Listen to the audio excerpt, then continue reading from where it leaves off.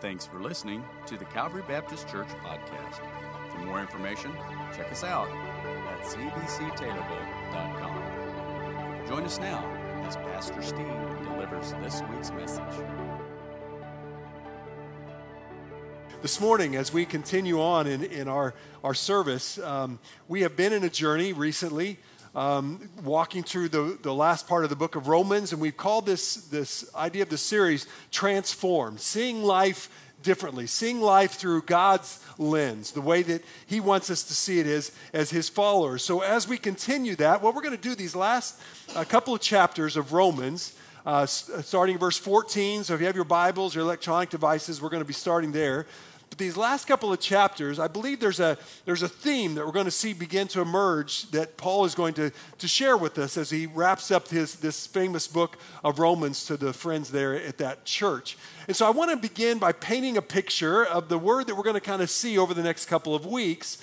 And I want to do it with, this morning, just kind of give you an idea. How many can see what I have in my hand? I mean, you know what these things are, right? They're Legos. Everybody got that? Everybody know what a Lego is? You still got some at home, right? Okay. What we want to talk about today, a couple of weeks ago, I had the privilege of being with my grandgirls in Texas, and we went to a place called Legoland. Anybody ever been to Legoland? Okay, Legoland, amazing place to visit, right? It's a lot of fun.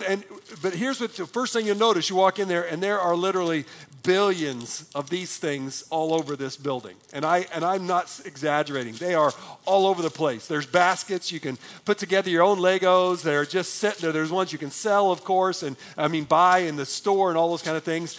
But then, amazingly, and if you've been to a place like this, what they can make with these Legos. And the cities, they literally had the city built, and airports and airplanes. They had the space shuttle that actually went up in the air. I mean, they have all this stuff. They have a guy that just sits there all day thinking up new things to build with Legos. That's his job, and you can watch him doing it. I mean, this is an incredible thing about Legos. But here's what I want us to talk about. Here's the picture I want to paint. My life is not totally unlike a Lego. It's a sense that I've been made by a creator, and I've been made in a special way. But here's what I've learned, and we're going to talk about it when we get to this last part. Is there something very spectacular about what it means, what God has done in my life? Out of all the billions of other Legos, all of you included, all the billions of other Legos, God chose me. And you got to understand, if you're a follower of Jesus Christ, out of all of the people on the earth, God loves you. He loves you personally. He sent His Son to die for you. You are a special creation of His, and then He sent His Son so that you could be a recreation, so you could be one of His children. And out of all of the billions of Lego pieces, you are specifically chosen by God if you're one of His children, if you've accepted His gift of grace. So here I stand as one of God's children. Here, this single little Lego piece. But that's the cool thing about Legos, is it was never meant to be this Lego piece by itself. Legos were never meant to exist in isolation. I mean, who wants a single Lego piece? I mean, it's not much good by itself other than in that middle of the night when your kids don't pick them up and you stepping on your bare feet. Anybody done that? I mean, now we all know Lego pieces at that point in life, right? But other than that, what good is a Lego piece by itself? Here's the thing. Sometimes as followers of Christ, where this Lego piece God has poured into our lives, and we tend to kind of, there's a potential that we would want to be kind of isolated on our own, kind of doing this thing on our own or not connecting with others. And God didn't make us that way. I mean, we say it around here all the time. God never made Lone Ranger Christians. He didn't put a Lego piece out there by itself to kind of exist on His own. He gave us ability to together. There's sometimes as Lego pieces, and I'm sure this isn't anyone in this room, but sometimes we get to looking at ourselves and it's like, I really don't need anybody else. I mean, look at me. I think I got the sharpest edges of any Lego piece in the bag, right? And look at those round things. That's the best looking round pieces on any Lego piece. And so I don't need anybody else. I can do it. But here's the thing: God didn't make us that way.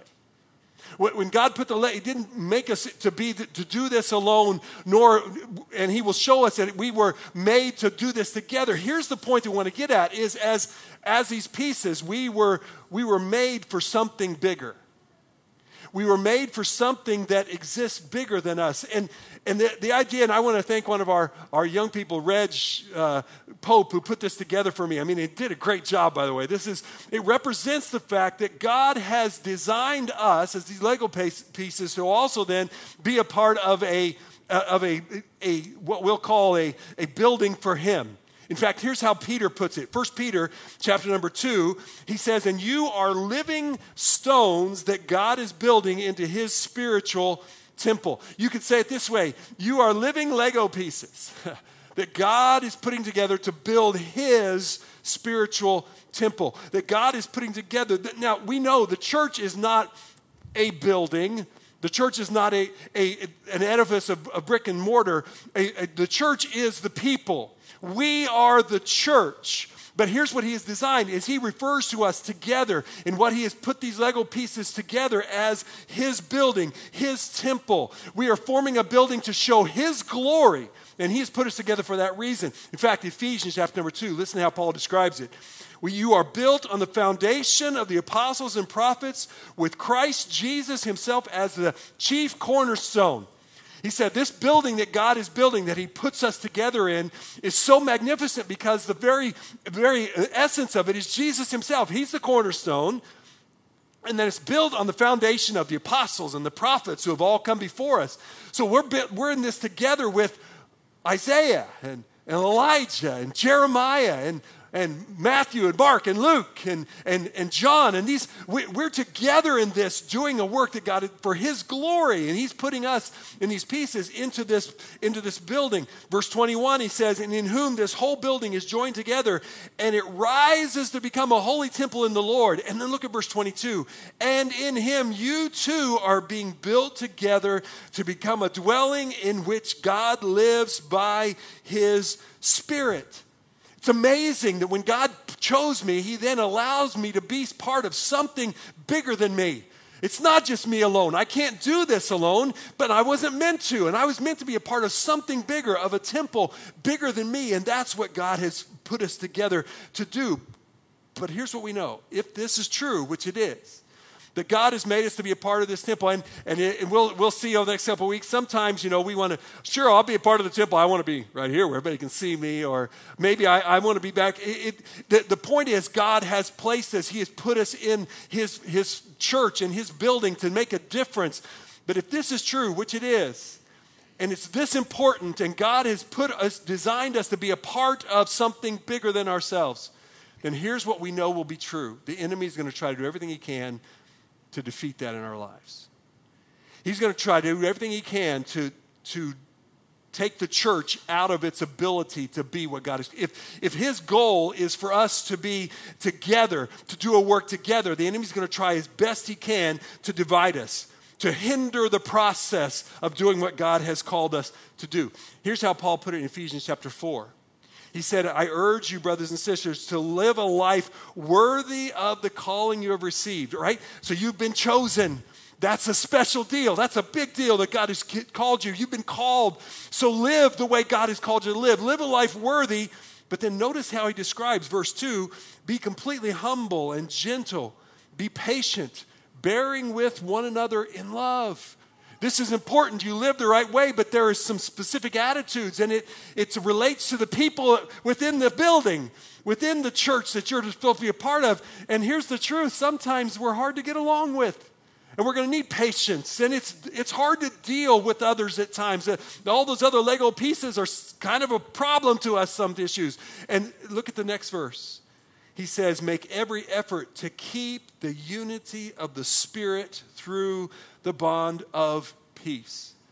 There is a unity that God has designed. He has put all the Lego pieces the way he has designed them to be. He's made the unity, but what does he say? You make every effort to keep it. It's going to take everything we have to keep to maintain, to do what God has called us to do. I read a quote this week. It's kind of long. You'll see it on your outline, but I want to fill it in today. It says this: one tangible evidence for the validity of Christianity, for Christianity being real in this world, is when a local assembly of believers operates on the basis of mutual love between people whose only common denominator is the relationship to Christ as Savior and Lord.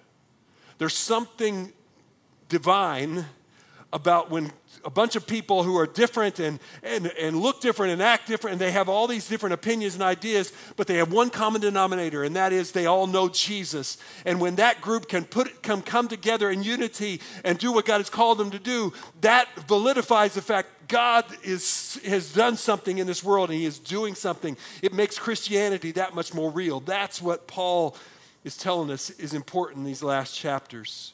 So when we start Romans chapter 12, verse 2, which we've looked at every week for a while, do not be conformed to the pattern of this world.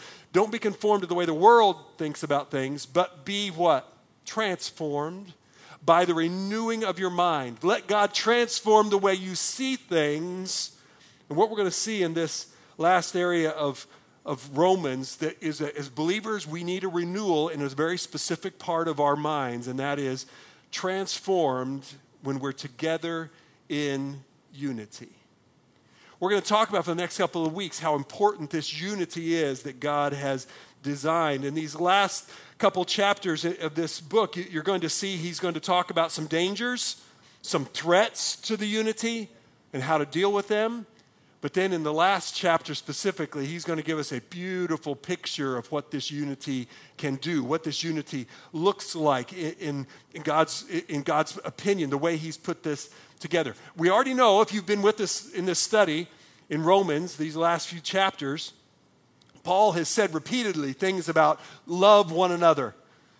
He actually says love is to be genuine, no masks. He goes on to say love should be we should feel like it's a debt. It's something that we just continually need to pay to others, is to love one another. So now he's going to take this in this section and show how this love relates to this unity.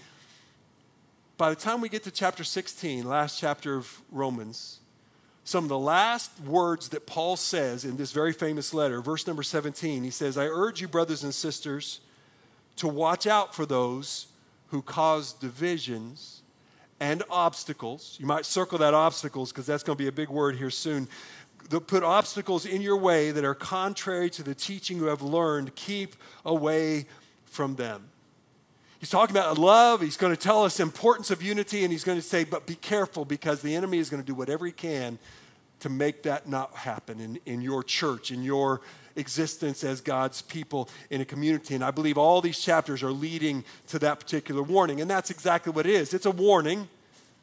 It's a red light for all believers to say that God has a design for us to be building a temple, but the enemy wants to destroy it. So look out. In fact, he repeats that in several other letters, the church of Corinth, to the elders and the church of Ephesus, to the church of Colossae. All those people, he's saying this is an issue.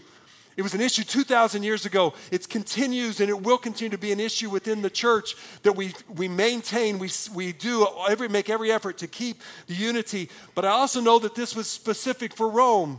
For this church in Rome, there were some of these issues were particularly what they were dealing with that were causing them problems, and he's going to show us how that he dealt with them. But what I found very interesting is the problems that he lists were 2,000-year-old problems, but in a lot of ways they still exist today in some form or fashion. So here's how he starts this whole section. Chapter 14, verse number 1. After he's told us to wake up, and to all in chapter 13, here's what he says. Except the one whose faith is weak, or your version might say, who is weak in the faith, without quarreling over disputable matters. Now that kind of launches us into this thought of transformed, and we're going to learn about how important this is.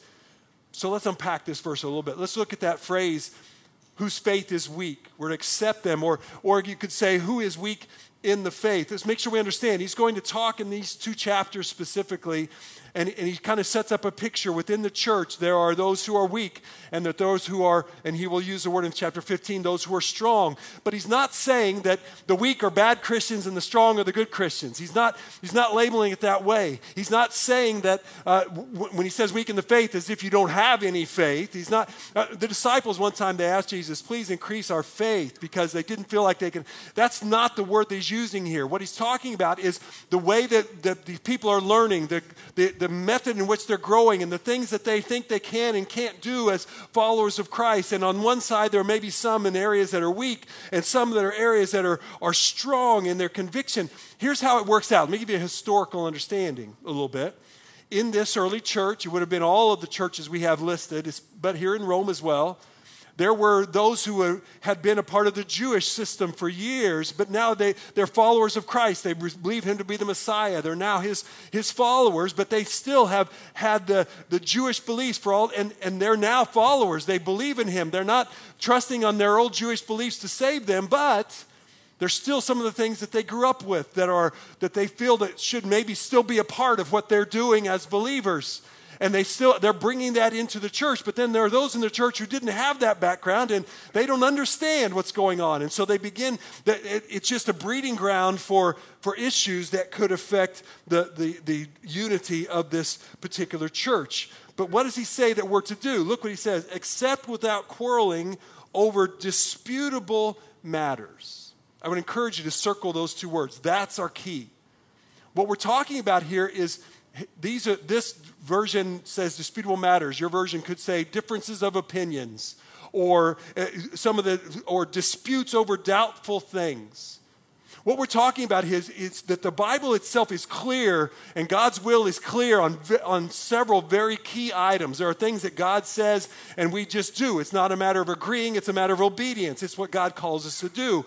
But there are areas that the Bible is not dogmatically clear about, or maybe is silent on certain issues. And that's where we come into what's called disputable matters. Matters that the Bible's not clear on, but that people will have a difference of opinion on. And if there's a difference of opinion, then a dispute is possible, which potentially can harm the issue of unity. And that's what Paul wants to understand, is that there is this possibility, there's this presence in this church. Let's make sure we know how to deal with it. So here's what he does to this church in Rome. He gives two specific examples of what these disputable matters might look like for this church. But as I said, we're going to see how some of these 2,000 years ago, they're still kind of relevant for us today. Here's what he was going to talk about. He's going to talk about food and special days. Let me show you. Verse number 2 of 14, he says, one person's faith allows them to eat anything, but another whose faith is weak eats only vegetables. That's interesting because here's what I know. Me, being a meat lover that I am, just being honest, my dietary issues include meat, right? I mean, what's my favorite pizza? You guessed it, Meat Lovers or Pizza Fista, whatever you want to call it, right? And then you give me a side of bacon. That's pizza. That's food for me, right? I get that. So as I read this verse, in my mind, I want to say that what Paul is saying, I want to be able to say that only a person who is weak in faith could ever be a vegetarian. That's what I'd want to say, okay? But that's not what the Bible's saying there, okay? That's not it at all. He's not. So you vegetarians, don't send me nasty emails or throw anything. I'm just joking, right? That's not what he's saying. But here's what he is saying. He's saying that what people have done, if you're a vegetarian, veggies are your thing, I don't get it, but go for it, right? But that's not a faith issue. If you do vegetarian, maybe or you highly vegetables because it's a dietary, it's better, you feel like it's better for you, then kudos, that's great. But it's not a faith issue. But what some of these people had done in this church is they had elevated this thing of the diet and this meat to an issue of faith.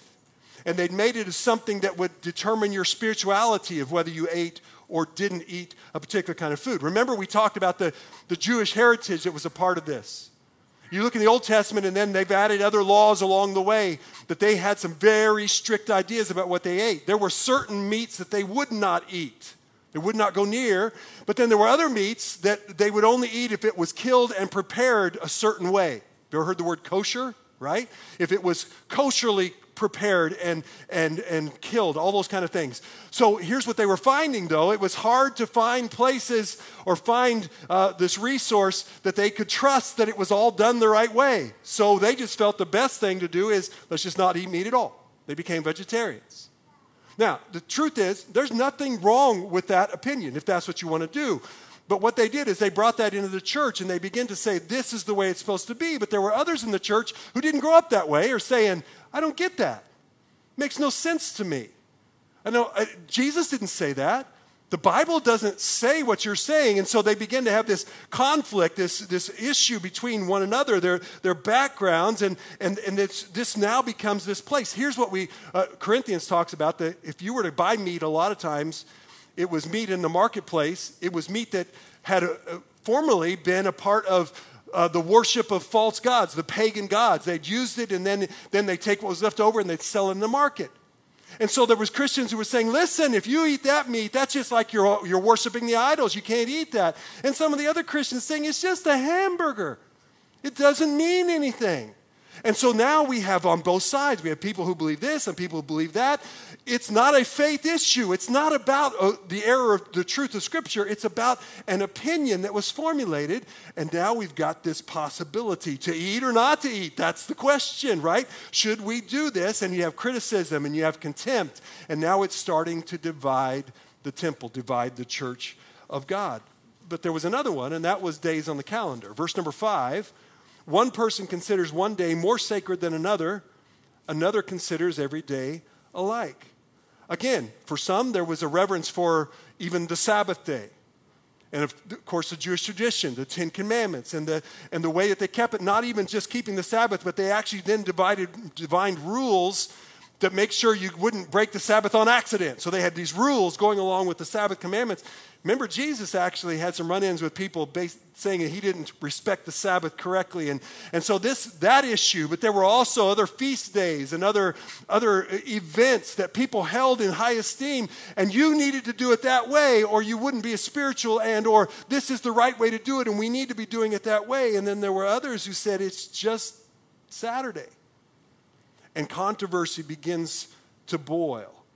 Now, here's the thing that some of us would say, wouldn't it have been easier then for them just to form a different church? Let's have a meat eaters church and a vegetarian church. Well, I know which one I'm joining, okay? I'm just saying. But you got this church and you got that. You got a Sunday church and a Saturday church. Why? Let's just, rather than fight, let's all just separate and just do our own thing. But you see, that's the exact point that Paul's trying to make. God designed a temple that's made up of people that are different, and that people that are going to disagree on some disputable matters. And what he wants us to learn is God has put us together and we can do this. We can get along. God wasn't surprised when he put the church together. He didn't look and go, oh, wait, they can't get along. I can't put them together. God knows how we feel. God knows our opinion. God knows how we do. And he still puts us together because he's got a work for us to do. We're part of something bigger. But if we allow these disputable matters to separate us, then we're missing what God has in mind. It's about what God has broken down the walls between us all, but then very easy for us to build walls again, and God wants us to tear them down. That's what this whole thing is about. Here's the question. Are any of these issues still relevant today? Truth is, yes. Sadly, even some of the very issues that were addressed there are still people who have very strong opinions on what you should eat and shouldn't eat. What you should eat or drink, shouldn't eat or drink. There are people who have still struggle over this particular day. There are those who still say we should worship together on Saturday. And then there are those who say because it's the Lord's Day, he resurrected, we should worship on Sunday, which we do. But then there are those who say, and so you can only do it Saturday, or you should never do it Saturday, only do it on Sunday. Those are still issues going on in our world today. But let's take a little further. What about when we come to church? What about the worship, the music, the parts that are involved? And there's a variety of opinions on how that all should work together. What do you wear to church? And is it okay we should wear our very best when you come to church? All of those issues, or even just what do you wear in general and different clothes? What about the TV shows and the movies that you watch? Or maybe you shouldn't watch them ever at all. It's something that's beyond what you can do. Or what about the Bible translation? Which one is the right one? And if you do that one, something's wrong with you. And an issue such as that. Or what about drinking beer or wine or alcohol of any kind? Some say yes, some say no, and it's been across the centuries, and it still is. And you can pick the thing, whether it's dancing or, and by the way, I don't dance, but it's not a religious thing, is that I can't dance. That's just my thing, all right? But whatever your issue is, there's Christian taboos that have been for 2,000 years, even recently in churches. It could be politics. It could be who you follow in the political realm, or social issues, or doing things and all of that. And now you've got, those are not biblical issues. There are ways God says principles, but some of those things are things that we have to make, and we're going to have difference of opinion, and God knows that. And he says, and you can still be the church together, unified, but at some point you may have to agree to disagree over some of these disputable matters. Again, it's things that the Bible is not clear on, but we disagree. What do we do about that? The devil's going to try to do everything he can to separate us. So what do we do? Here's some things that I want us to point out as we get to this. But before we do, look at the last phrase. He says, we're supposed to accept them, not quarreling over these issues. Here's the idea. When I hear those phrases about the weak and the strong, this is my personal opinion. I don't know that I got a commentator who will agree with me, but I think from what I'm reading, here's something that shows up. At some point, every one of us follower of Christ, we're going to be either weak or strong. There's going to be different issues, because one definition of the weak and strong issue was the weak have an immaturity in a certain area of their spiritual journey. Well, that's me. I don't know about you, but I haven't got there yet. I'm still immature on certain issues. So at some point, I may be the weak. At some point, I may be the stronger, and that may be even a matter of definition. Here's the point. God knows that, and God has put us together. So when I am weak, someone else can be strong, and vice versa. This is the idea that we're working, we're loving mutually together, and he says not quarreling, which means not to bring it up to argue about it. Here's what I've learned. Some of you would have to agree with me. That there are people who have very strong opinions about disputable matters, and they're very evangelistic about their opinions. It's not okay that they feel that way. They want to make sure that you feel that way, and they're going to try to change your mind. Sure, they'll talk with you, but that's because you got to give me 5 minutes and I'll change your thought. He says that's not our point. There are going to be some issues that are not worth arguing over, because this is more important, the bigger picture of unity in the church. So what are we supposed to do? Look at that first word. Accept those who are weak. Accept is a big word. It means more than just tolerate them, like, well, if I see them at Walmart, I'll say hi to them. You know, it's more, it literally means to receive them, to take them into yourself. In the Old Testament, several times, the word was used to mean when God brought his people into his arms, held them close. You're to treat them not just as people you put up with, but as people who you love and you care for. Even though I don't agree with you on a disputable matter, I can still love you and I can bring you to myself. That's the spirit that will keep the church in unity. Here's some things that I learned as we're going through this passage. I want to just pop out a few things, and I think they were helpful to me. Hopefully they will be to you. When someone disagrees with you about a disputable matter, what can I remember? Number one is this: differences are inevitable. Acceptance is a choice. We are going to have differences of opinions on some issues. But what God told us to do is when that happens, acceptance is what we choose to do. I go back to our verse: accept the one whose faith is weak, who is weak in the faith, without quarreling over disputable matters. This is what their faith has led them to believe in this issue, and so accept them. That becomes our choice, because this, at some point, this will happen. Whether it's the issues that I mentioned before, there's others that come upon, and even in a church like Calvary and in transition, there are things that will come. Listen to this. God says that differences will happen. It's about what you choose to do with that. Look what Paul says happened in these issues. Verse number 3. He says, the one who eats everything must not treat with contempt the one who does not.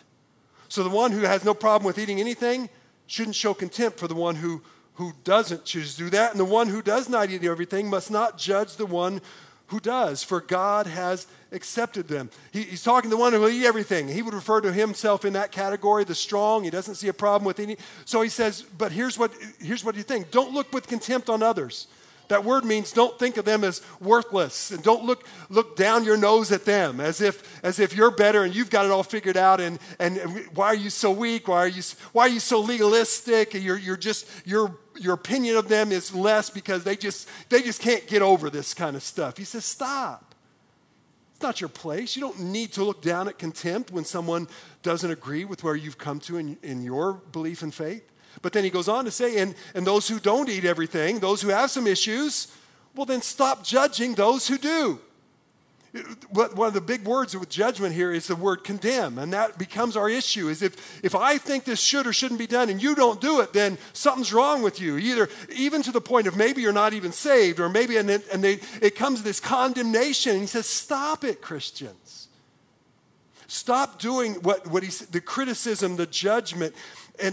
But let me, before I go on, make a very, very big, I think, huge clarification here.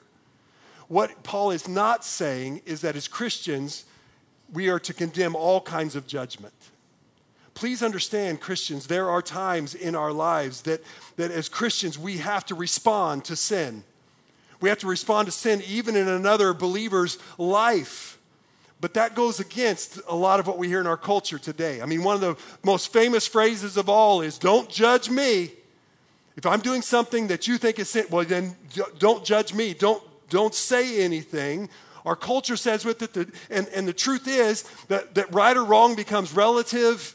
The words like tolerance and political correctness, they become to take the predominance, even the fact of you're considered a worse sinner if you're actually judging someone or you're making a statement.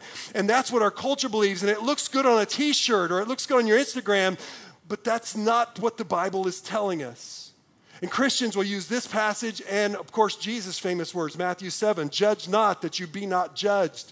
And they'll say that anytime that anyone expresses an opinion that what you're doing is wrong, that's wrong for you to do. That's not that's not the issue that Paul is dealing with here. There are sin and error issues that we have to deal with as Christians. As followers of Christ, even just a few verses before, chapter 13, when Paul listed out several things, he said, cast aside the deeds of darkness. And then he listed 6 of them, included drunkenness and carousing and sexual immorality and dissension and jealousy. What's he doing? He's calling out people that are doing that and said, stop. And as Christians, that's sometimes what we have to do when the Bible is clear about a sin that it needs to be addressed and say, no, brother and sister, that's wrong. Or an error that about theology, about doctrine, and they're going down a wrong path. It's not loving to just say, well, I can't judge. That's not my place. Yes, it is. As followers of Christ, he's not telling us we don't make judgments on what God has said to be right or wrong. The reality is, if you truly love them, you don't want them to be destroyed. So if you truly love them, you're going to lovingly, and that's it, with love, you come alongside, and your goal is not to condemn them, but to restore them back to health and to spiritual walk. That's what Christians do. So that's what Paul is saying. Make sure that you're not over here not making any judgment, but that's not the issues he's dealing with here. Disputable matters have nothing to do with where the Bible is clear on sin and or doctrine. Disputable matters are those issues that are not covered in Scripture. Those issues in which, as believers, we have to decide and we have to form the opinion. That's what Paul is talking about here. But what a lot of people have done is they've elevated their opinions on disputable matters to the point of faith, to the point of spirituality. And Paul says that's what we have to be careful of because the church needs to be in unity if we're going to be transformed. But notice as he's going that if we're going to have transformed thought, he says we have to accept one another, but notice the last part. Why is this so important? Look what he says. For God has accepted them. Now, who's the them that he's talking about? Well, in immediate context, it sounds like it's probably the weak the strong, that the weak they're judging. And he says, why are you doing that? God's accepted them. So I do think possibly he's talking to, but as you look in context, it seems very possible that them refers to anybody.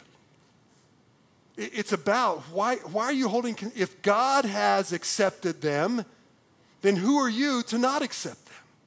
If God is, what we're talking about is believers here, Christians who are followers of Christ, and they're doing, one of them's doing something that you don't like, it bothers you. They're eating McIdle burgers, and you think that's the wrong thing to do, right? And but he says, if they're followers of mine, I've accepted them.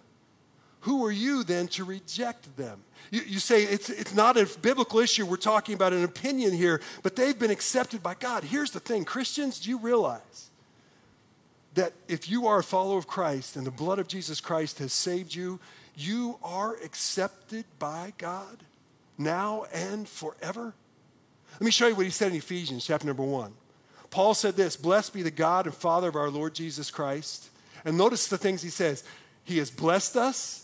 He chose us. Remember, he pulled us out. He predestined us to adoption. But look at this next phrase. He made us accepted in the beloved. In him we have redemption through his blood, the forgiveness of sins. You have been forgiven. You have received redemption. Then you stand as one of God's kids and you're accepted. You're one of his. Do you have some rough edges that need to get knocked off? Absolutely. But as God's child, you are accepted. You are in him. So what he's saying here is that these are Christians. These are ones, they're not running off doing their own thing. They're trying to do the right thing. They're living the right way. And God has accepted them. So who are you to reject them, is what Paul is saying, or to condemn them. He goes on in verse 4, who are you to judge someone else's servant? Literally, he says, who do you think you are to get onto somebody else? They're work for somebody else. They don't work for you. They don't answer to you. You're not their master. He goes on to say, to their own master, servants stand and fall, and they will stand, for the Lord is able to make them stand. You say, oh, but if they go that way, if they do what I think they shouldn't do, what if they do you understand? They work for God, and he's big enough to help them to stand, to make it right in their lives. So what God is calling us to do is to accept what God has already accepted and understand that God's big enough to take care of them. But here's something else I learned in this passage. Believers, when we do act on these disputable matters, should act out of an inner conviction. Here's what we know so far. One person eats anything, but another only eats vegetables. One person considers one day more sacred, but another considers every day alike. But here's how he summarizes in verse number 5. Each of them should be fully convinced in their own mind. Here's where we're talking about disputable matters. Okay, here's where we're supposed to accept them. Got it? God's accepted them. But what about these disputable matters? Is it really, does it matter? That's not what he says. What he says is on these disputable matters, these ones that are not necessarily covered in Scripture, you need to be fully convinced in your mind of what you believe about these things. It's a matter of this word fully persuaded, fully convinced, all your thought. It's you need to have an assured conviction about these. Here's what I know. God, on some issues, whatever is not clear in Scripture, God has put the Holy Spirit in us to guide us, to teach us. And some of the ways that we go may be different than someone else, and God knows why, but God will be the one to direct us. So it's a matter of coming to that point, spending time with him to know this is what I believe about this particular issue or that. He says to be convinced in their own mind, which takes us back to Romans 12:2. Be transformed by the renewing of your mind. Your mind can get it wrong, but if you allow God to renew it, God will show you how you should think. Show you how you say, God, what do I need to believe about this particular issue and on this day or this particular action? And God will show you when you trust the conscience that he gives you. But again, let me make sure we get it, because I know someone's going to twist what Paul's saying around. He's not saying this, right? Let me give you an example. Someone believes that the Bible says it's for sexual activity outside of marriage is a sin if it's not the way God has designed it, right? They believe that to be true. And then there's another person who says, oh, that's not a big deal to me. I don't care about that.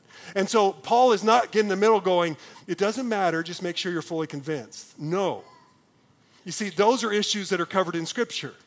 Those are issues that the Bible is very clear on, of what God says about morality and what he says. So this isn't an issue of whatever you think is right, whatever, just be convinced. That's not Paul's point. If it is clear in Scripture, then it's not about whether you agree or not. It's about whether you're going to obey or not, right? Or let's take a doctrinal one. You got some people that say, I believe that salvation is through Jesus by faith, through grace. It's Jesus only. And it has nothing to do with my works. It's what Jesus did. That's salvation. Then you have some others that go, well, yeah, salvation comes through Jesus, but you've got to do some other things. You've got to get baptized. You've got to go to church. And this whole thing, Jesus only, well, he's a good way, but he's not the only way. There are other ways to get there. Paul's not sitting back and saying, just make sure you're fully convinced. No. One of those is right. One of them is wrong. One of them, biblically, God says Jesus is the only way. There's no other way to the Father. There is nothing that we can do. It is only God. So he's not saying, it's just be fully convinced and everything. As long as you're convinced, that's not his point. His point is this: on these disputable matters that are not listed in Scripture, you need to spend some time with God and say, God, what should I think about this? When it comes down to, I'll just give you a personal example, it comes down with the issue of alcohol. That's one that God and I have spent a lot of time over the years deciding what is best for my life in that issue. What should I do in regards to that issue? And I am convinced of what I believe God wants me to do in my life for that issue. That's what you have to do as well. Because the Bible doesn't tell us all the ins and outs. It gives us some principles. It gives us some things to do and not to do. You take an issue and you make sure that you have spent time with God. This is what I am fully convinced that God wants to be done. Now, these people were not saying that you have to eat the right things and in order to be saved. That would be a whole different issue. What they were saying was, we have strong opinions on this. We have strong opinions on the other way. And he said, great, be convinced of your opinion, but then understand that it's not your job then to make every opinion be the same as yours. Verse 6, whoever regards one day as special does so to the Lord. Whoever eats meat does so to the Lord, for they give thanks to God. Whoever abstains does so to the Lord and gives thanks to God. Do you see what he's saying? Both Christians that he's talking about, they're accepted by God, and both of them are doing their best to honor the Lord. They're not doing this for their own opinions. They're doing it for the Lord. In verse 8, verse 7, for none of us lives to ourselves alone. None of us dies to ourselves alone. If we live for the Lord. If we die for the Lord. It's about what God is showing me is right for my life, not about an external tradition, what someone else is pressuring me to do. It's about what God has shown me to do, and it's about what his pleasure, and I want to do what's right for him, because look at verse 9. For this very reason, Christ died and returned to life so that he might be the Lord of both the dead and the living. Here's the fact. Jesus died on the cross for our sins. He died so that our sins could be forgiven. He died to take our place because of what our sins deserved. And then when he rose again, once and for all, he was Lord. And he will be Lord forever. And once I received that gift of salvation, he became my Lord. His resurrection now makes him the Lord of my life. So what we're talking about, believers that have accepted him, they're accepted by God. They're God's servants. They're under God's lordship. And now in that position, he is saying he's the Lord of them all. And for me then to look down in contempt with someone or to judge someone based on an opinion over a disputable matter is like I'm saying I'm their Lord. And that's just not true. I'm not their master. I'm not in charge of their life. Jesus died and rose again. He is the Lord of their life and of mine. So that's what Paul is getting at, is that we understand that God is in charge, and it's not about what those disputable opinions, which leads me to the last thought. The judge is coming, and you are not him. There is a judgment that is coming, and this is something we all have to make sure we understand. There has been and always will be only one absolutely pure, always right, always just judge, and that's God. You and I, sometimes we have to make judgments, but even when we have to make certain judgments, sometimes we get it wrong. That's human. We don't know all the parameters. I read this cute story this week. You got to think back a few years before most of us were around. Think back when prices were a lot cheaper. Kind of picture that old Rockwell thought of a soda shop, and this young boy comes into a soda shop. And so that's kind of the setting. So this boy comes in the soda shop, looks up at the waitress at the counter and says, how much for a chocolate sundae? She said, well, that's 50 cents. So he pulls all his change out of his pocket, plops it down, begins to count it. Counts. Finally he says, well, how much for just plain ice cream? She's a little perturbed. He's holding the real customers back, and he said, that's 35 cents. He said, it counts again. He says, okay, just give me a plain bowl of ice cream. It'll be 35 cents. So he pulls out 35 cents, gives it to her, goes, sits down with his ice cream. Then he leaves. She goes to the table and begins to clean up his table, perturbed that he caused all the trouble, until he looks down, and on the table, there's 2 nickels and 5 pennies, 15 cents. In other words, he had enough money to get a chocolate sundae, but he wanted to make sure he could leave her a tip. You see, sometimes we get it wrong. We do wrong things to people because we judge them incorrectly. But there is a judge who always gets it right. And here's what Paul says in verse 10. He says, you then, why do you judge your brother or sister? Why do you treat them with contempt? For we will all stand before God's judgment seat. Why are we taking all this time to judge others? Because one day we will stand before the ultimate judge. Every one of us in this room will stand face to face before God one day. And will answer for our lives and what we've done. In fact, verse 11, it's written, as surely as I live, says the Lord, every knee will bow before me. Every tongue will acknowledge God. Regardless of what a person says about God now, or whether they believe and don't believe what they say about Jesus Christ, one day they will. One day, everyone will know who Jesus is, and they will acknowledge that when they stand before him. Verse 12, so then each of us will give an account of ourselves to God. You will stand before God, and you will be judged for what you did with his son. Did you receive his gift of salvation? And if you did, then you'll be judged for what you did with what the son gave you to serve him, what you did with his life as his servant. But we will all stand before God's judgment seat. So Paul's point is, if we know we're standing there, then why are we messing with judging all the other people on issues that are not biblically driven? We end with the first part of verse 13, which is kind of a jumping off point for next Sunday. Verse 13 says this, therefore, let us stop passing judgment. Or you could simply say, stop condemning one another. One writer put it this way, let us no longer be in the habit of criticizing one another. Why are we taking what God has told us to do, this unity of the church, and letting issues that are not biblical, not doctrinal, let them separate us from being the unified church that God has called us to be?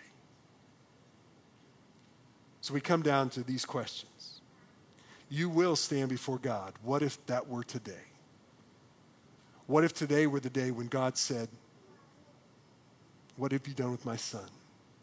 Or what have you done with what I gave you to serve me? What if today would you stand with confidence before God because your sins are forgiven, you're one of God's children, you receive his gift? Would you stand with confidence or fear because you haven't taken that step of following Jesus Christ?